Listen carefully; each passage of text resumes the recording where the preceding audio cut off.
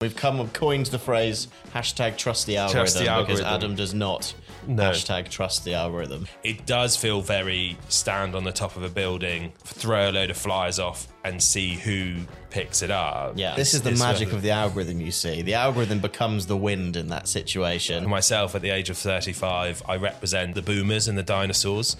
Raises questions for me and concerns, because I don't necessarily trust the robots just yet. Hello, welcome to another episode of the Have You Heard podcast. I'm super excited this week to be joined by Joey. Hello, everyone. I'm back. You are back. Yes, back. First podcast together as well. It is our first podcast together, which is very exciting. I think so, yeah, very exciting. So we're gathered here today to talk... we're getting married, are we? Yes. A little bit. We have gathered here today to talk about algorithms. Yes. We have an ongoing debate, primarily because I think in agency world, for myself at the age of 35, I represent sort of the boomers and the dinosaurs in terms of age and where my experience of paid media and, you know, social Facebook and Meta and all that kind of stuff has come from.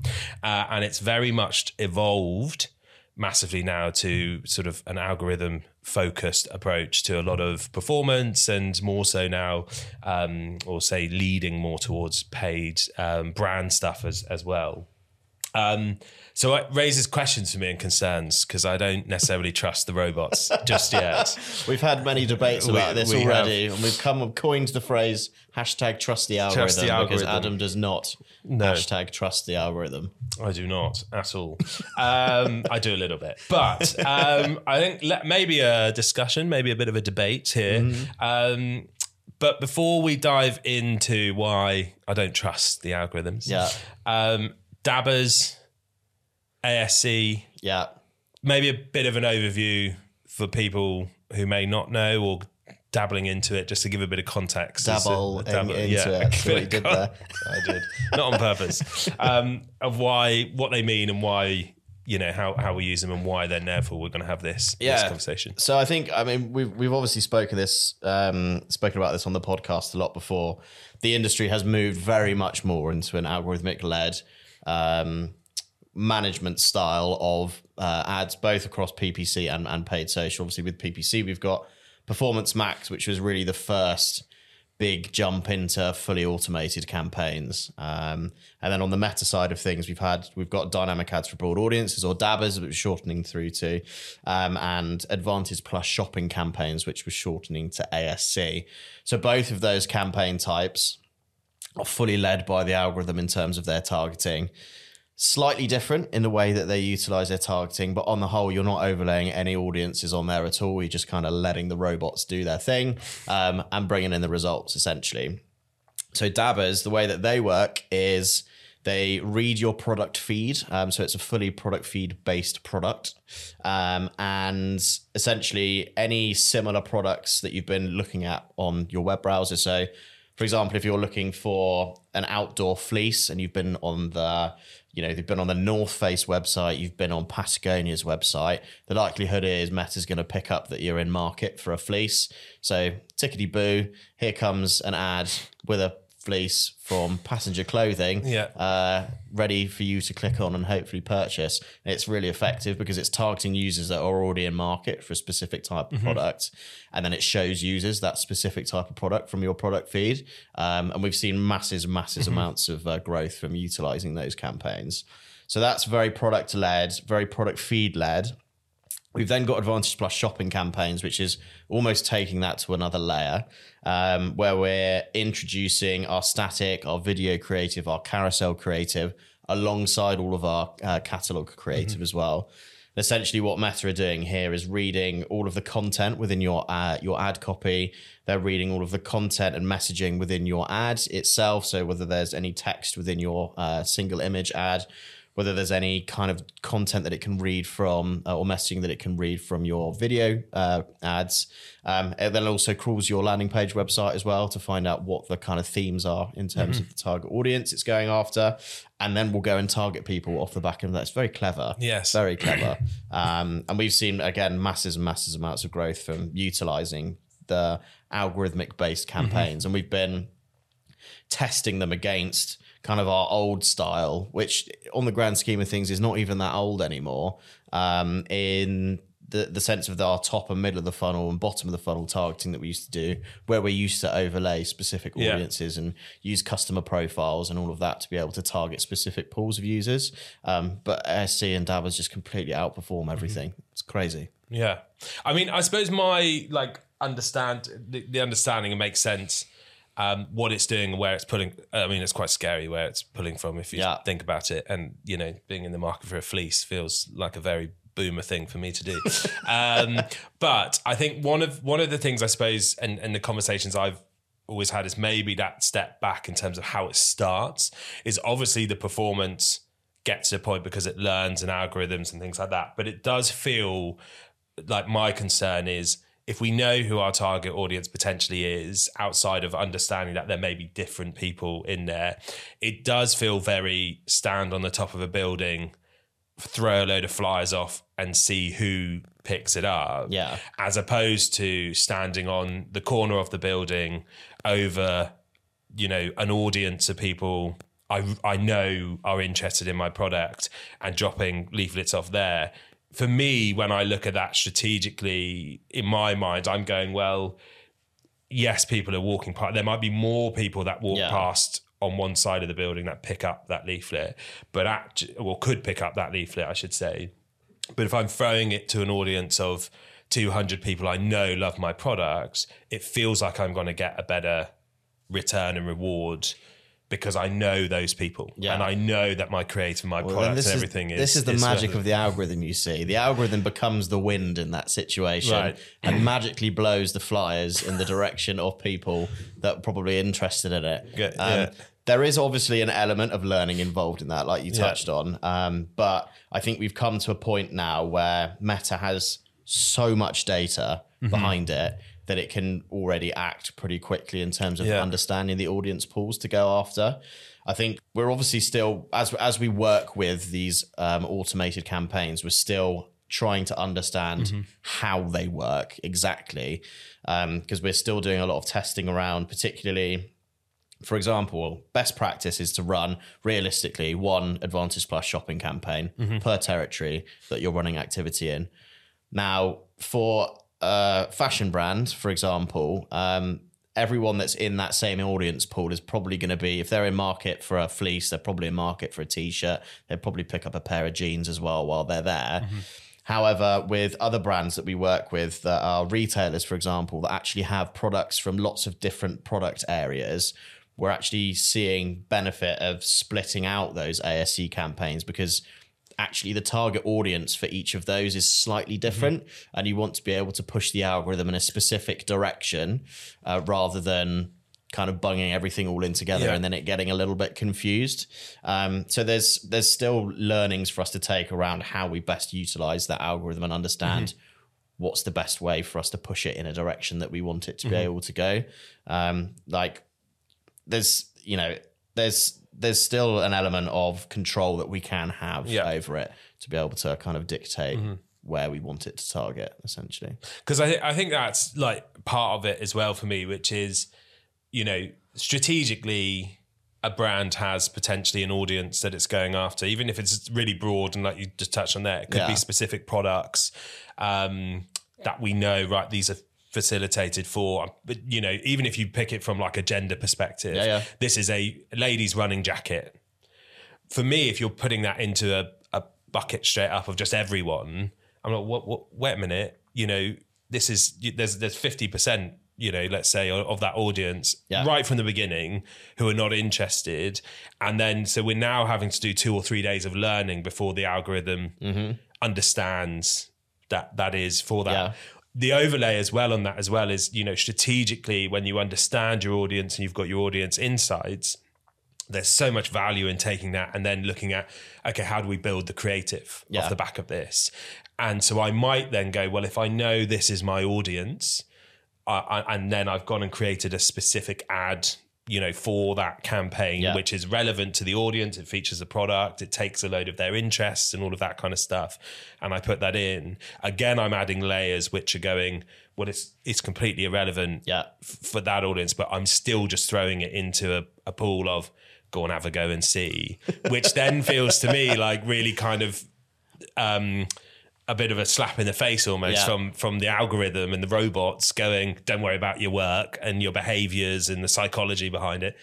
Just, it doesn't matter. It just knows. Yeah, but that's where I feel like there's potential where I'm looking at it going, surely there's... But I mean, that's the element, and that's why the way, we're changing the way that we're working at the moment, because, previously from, the way that we used to plan out campaigns, it was very audience focused around what audiences would you target in the platforms themselves, and then correlate that to the creative and messaging that you're running, right? Now, because kind of the algorithm does that for you, the focus then comes onto just doing the audience targeting piece, but to build the creative for that audience. Yeah, fun. So you're then sending it out, and it's crazy how good it is at doing it. We run ASC campaigns for fashion brands, and you can't dictate which gender it's going out to, but actually just pulling it all up together and putting a mix of different creatives in.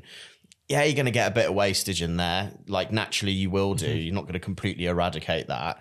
But the benefit gain from the additional performance that you get by it being able to target pockets of people that you might not have necessarily thought of when you're doing all of your manual targeting completely outweighs that kind of potential little bit of wastage that you're going to get. Yep. And I think it's just the way that we have to think and change the way that we're thinking going forward. Now, naturally, that's still only going to work realistically from a performance standpoint, because that's the way the algorithms are built at the moment, is around how do you get people to convert. That's what they're there to do. It changes a little bit, and this is the discussion that we've had, is when you kind of move slightly further up the funnel and you're looking more on a brand side of things, how audience then plays a massive factor on that side of things, because then you have to go kind of back to the kind of traditional ways of targeting and understanding who your target audience is, because you're casting the net so wide at that stage.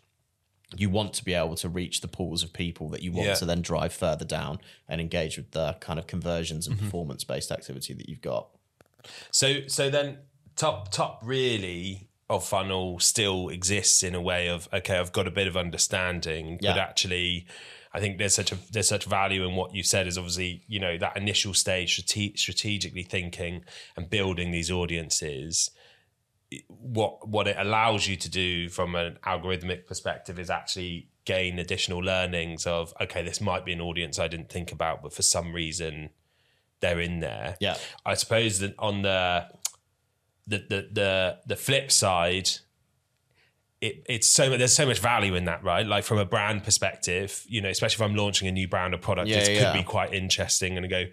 But if I've also spent so much time building a brand or product for a specific person, and then the algorithm, because one or two people from a different group are interested in the product, and it leans and steers it more that way, okay, I've learned a lot and I've realized my product's for someone, but it also feels a bit like, I've wasted potentially a load of time.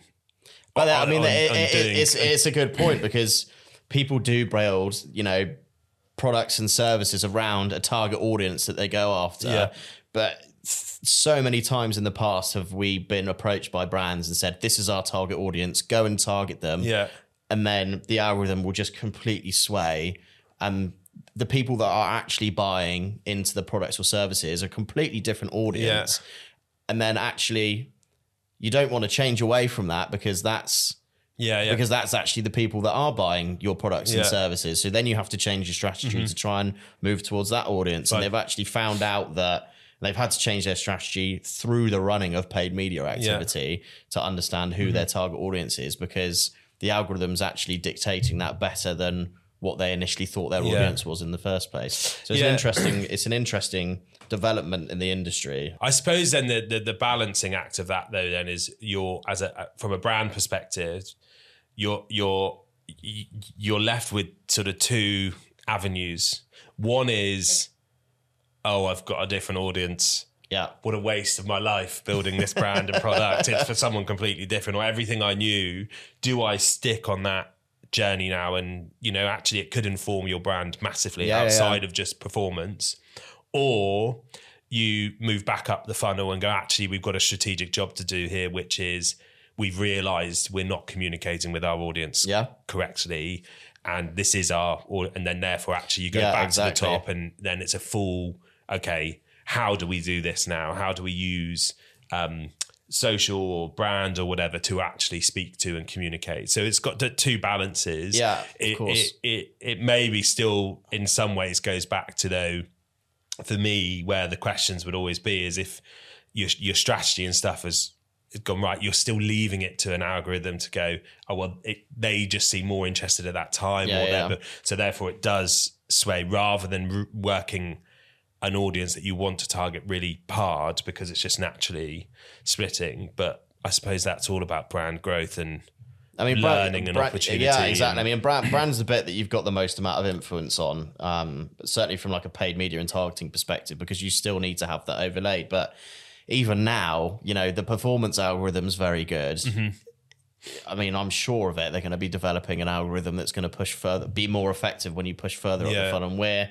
even now still in a stage now where we're talking to the likes of Meta and Google, and open targeting is becoming so much more of a thing. And even at brand level, open targeting is worth testing and letting the algorithm dictate who at brand level you're going to go out and target as well. And actually finding that it's becoming really effective from that standpoint as well.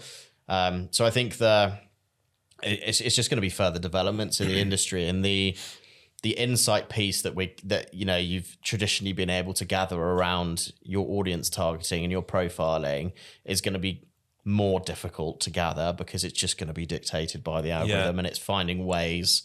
And again, it comes back down to the piece of finding ways of like how we develop as an agency and how we kind of keep up with the times to make sure that we're still delivering value to clients, because that strategy and insight piece becomes so much more important when the front end piece in terms of, I guess, targeting, planning and the building and all of that kind of stuff goes much further down in terms of kind of the percentage of time that we're spending on that. So it's crazy. But Adam, you got to hashtag trust the algorithm.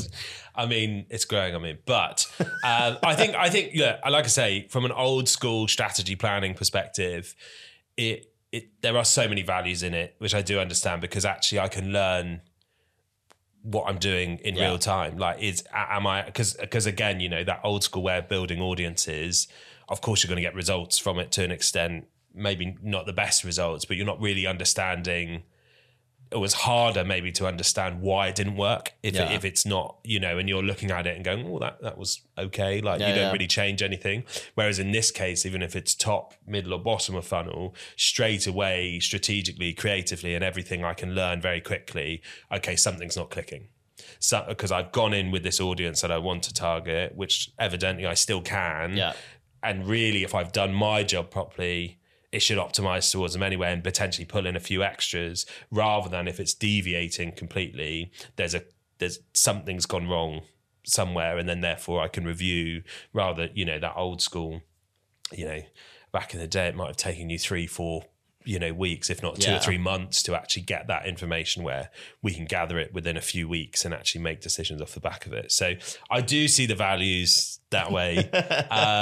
It just feels like the complexity, or that throwing everything in there and just letting it do what it does is what makes me nervous, because it could tell me anything. It's the unknown. It's a black box, isn't it? A lot of people do feel nervous. It's when PMax first came out, like nobody wanted to move across to it because it was the first step into fully black box campaigns.